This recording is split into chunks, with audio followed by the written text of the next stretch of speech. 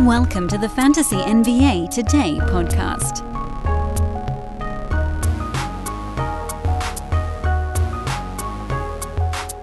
Here we go, guys. It's trade deadline stashes.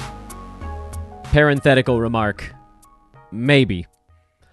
Because, let's be honest here, right at the outset, as fun as this concept is of a trade deadline stash, the magical, sometimes almost mythical player who you pick up, I guess now would be about 3 weeks, depending on when you watch the show, it might be a little bit less than that, before the trade deadline, who steps into a monster role afterwards. Once in a blue moon, this works. Once in a blue moon. Last year, Mark Williams was a pretty good example of that, although then Charlotte went into a rest one center every game out of the 3 that they had. So even that was a little bit iffy. But you look at teams and you say, all right, who's the guy, oftentimes on a crappy young team, waiting in the wings, who needs a veteran traded out in front of them? And last year, you looked at Mark Williams and said, all right, well, Mason Plumlee gets out of here. Mark gets to play.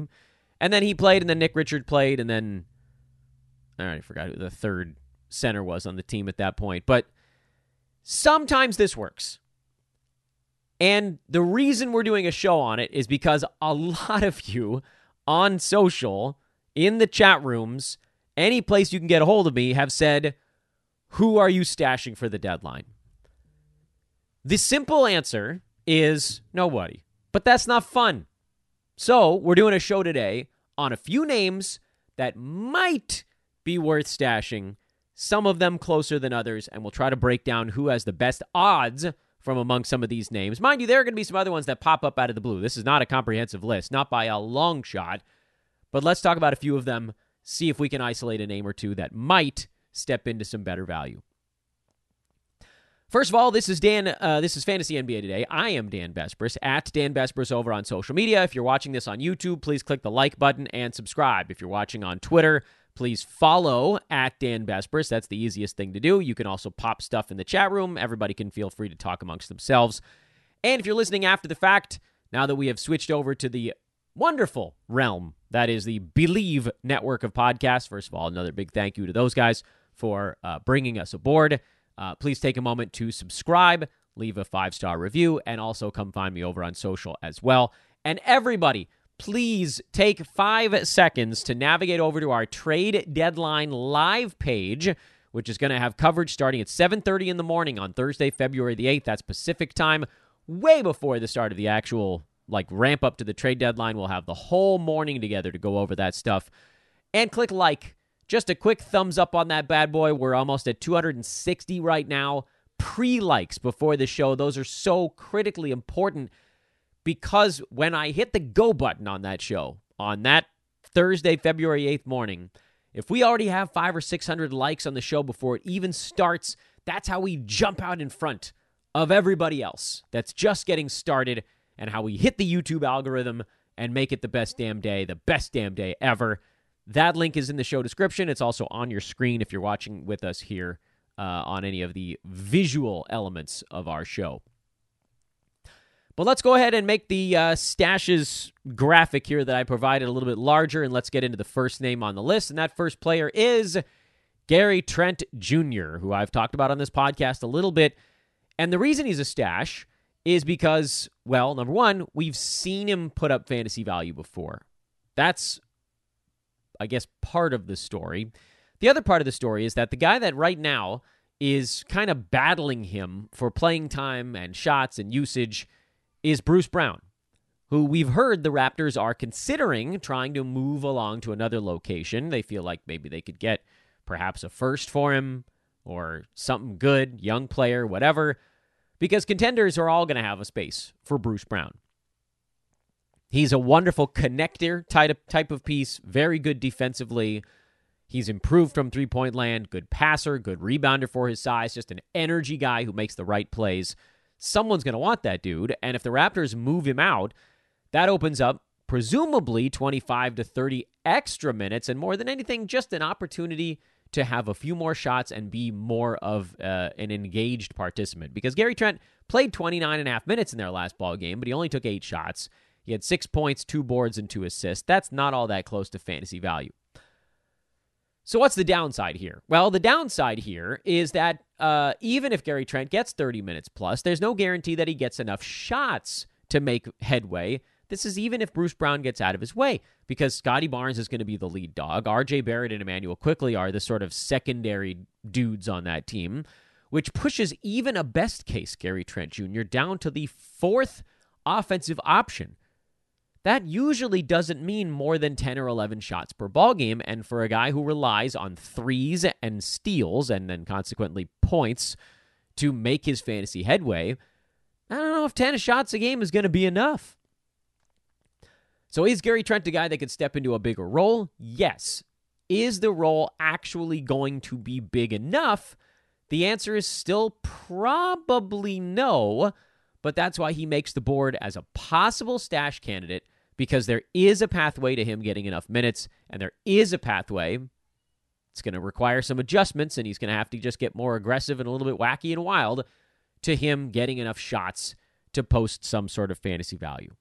So he's the first name on the list, but again, grain of salt, because in all likelihood, he doesn't get to actual fantasy value anyway, but he's a guy to think about. Onyeka Okongwu is the next name on the list, and he's a guy that's kind of in an active play stash all year long anyway. He's number 112, while largely playing the backup role to Clint Capella, who's only missed a handful of games so far this year, and that's been a little bit of a downer when it comes to Okongwu, because I think Okongwu's only played 1 game more than Capella this year, meaning there just hasn't been that much of an opportunity for him to thrive with Clint out. And that's what you're banking on now, which is that can Capella get moved at the trade deadline, have the Hawks hit a point where they feel like they could either recoup some sort of assets and, I don't know, do you say go into a little bit of a sale posture? We know that DeJounte Murray's on the block, so why wouldn't Clint Capella be on the block? He has only 1 more year on his contract. That's next season, $22 million, which is not nothing. But the rest of this season is fairly affordable. He's a very good traditional center rebounder around the rim, shot blocking type. And you got to figure that there's some team out there that could use him that probably would prefer him as more of a rental. So the fact that he does have 20 some odd million on his contract for next year does make this situation a little bit more complicated. But the reason that Okongwu is on the board is that it doesn't really hurt you right now to just have him on your roster. He's good enough right now to be a guy you can play in almost every format. As someone who's ranked between 100 and 125, he's sort of right on that fringe line for 12-teamers. But competitive leagues, he's a go. And now you're at an opportunity, and the reason why I call him a stash here is maybe you could buy on him, pay a little bit of a very tiny premium, maybe a tiny bit more than he's worth right now, on the chance that Capella gets moved and Okongwu becomes a top 50 guy. That's a big leap for him to possibly take.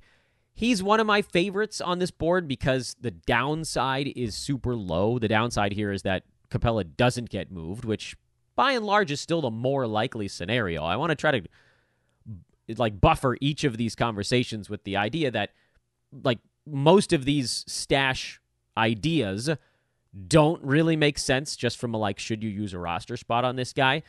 But for Okongwu, because you'd be using a roster spot on a guy you can actually start in most formats, it doesn't really hurt you very much.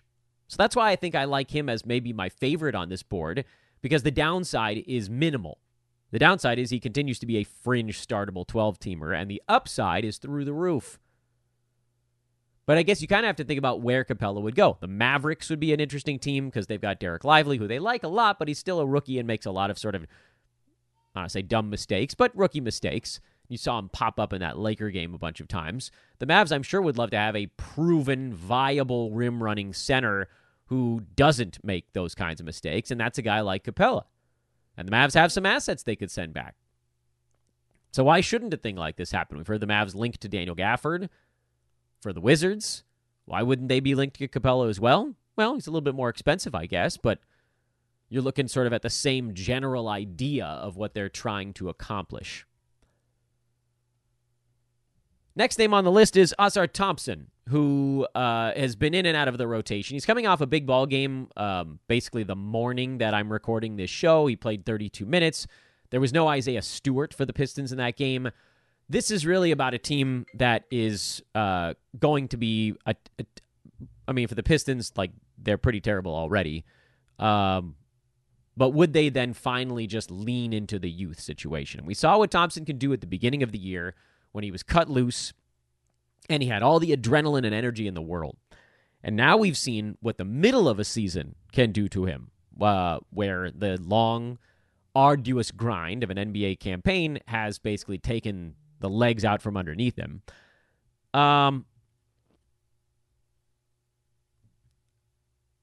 This one is not so much a deadline-related stash. It's not like we think a bunch of guys are going to get out of the way, but yes, Alec Burks is a candidate to get moved.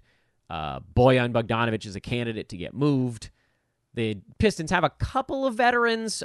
I think they want to keep them because the rest of the team is so damn young. They need some sort of veteran out there to try to lead the young guys in some kind of meaningful way and just a mentorship role.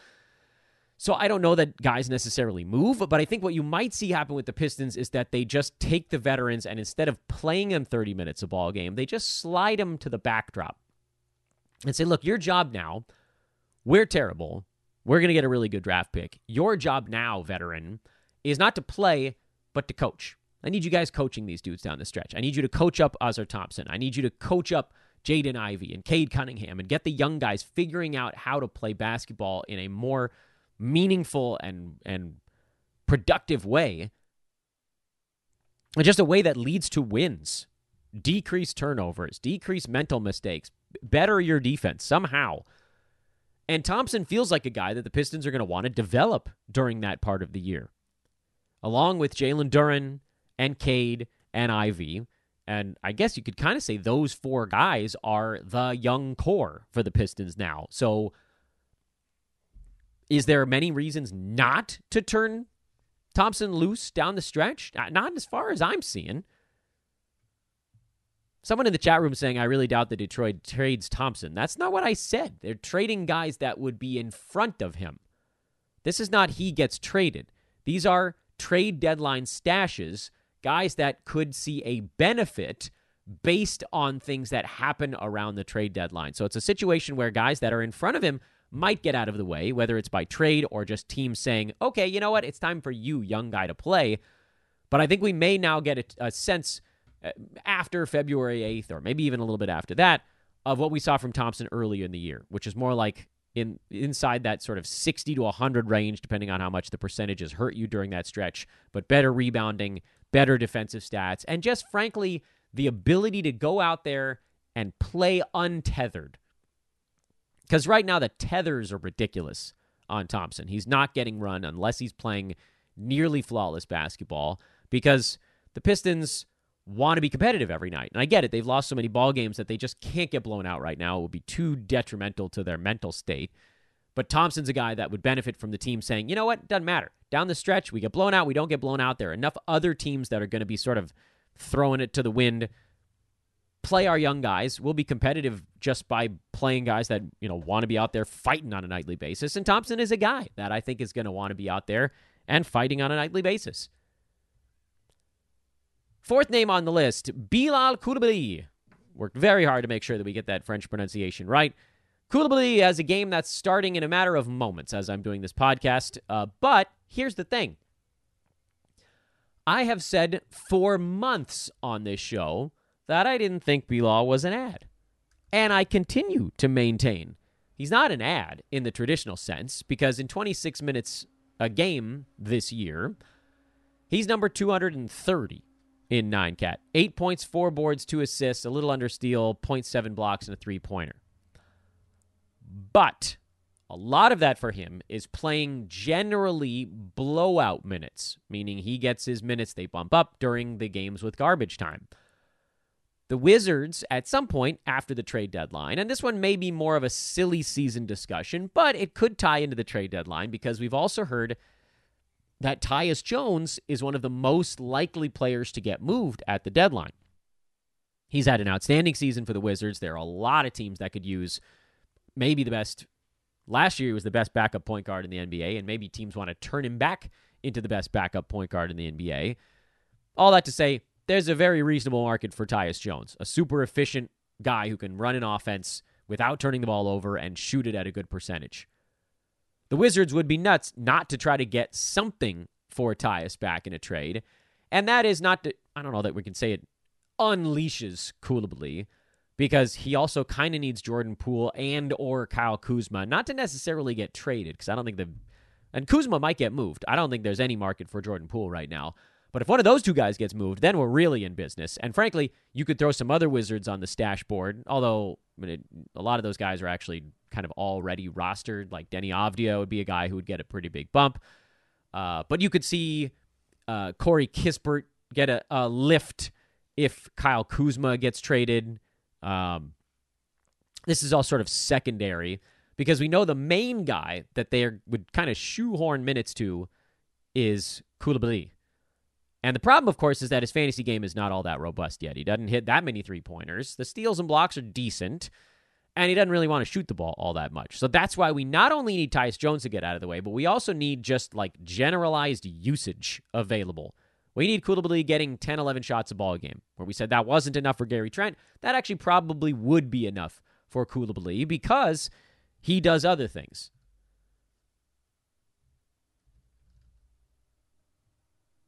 In addition to just scoring. The steals would be good if he was getting 30-some-odd minutes. He'd get more than one steal a game. He might even get a block a game in 30 minutes a night.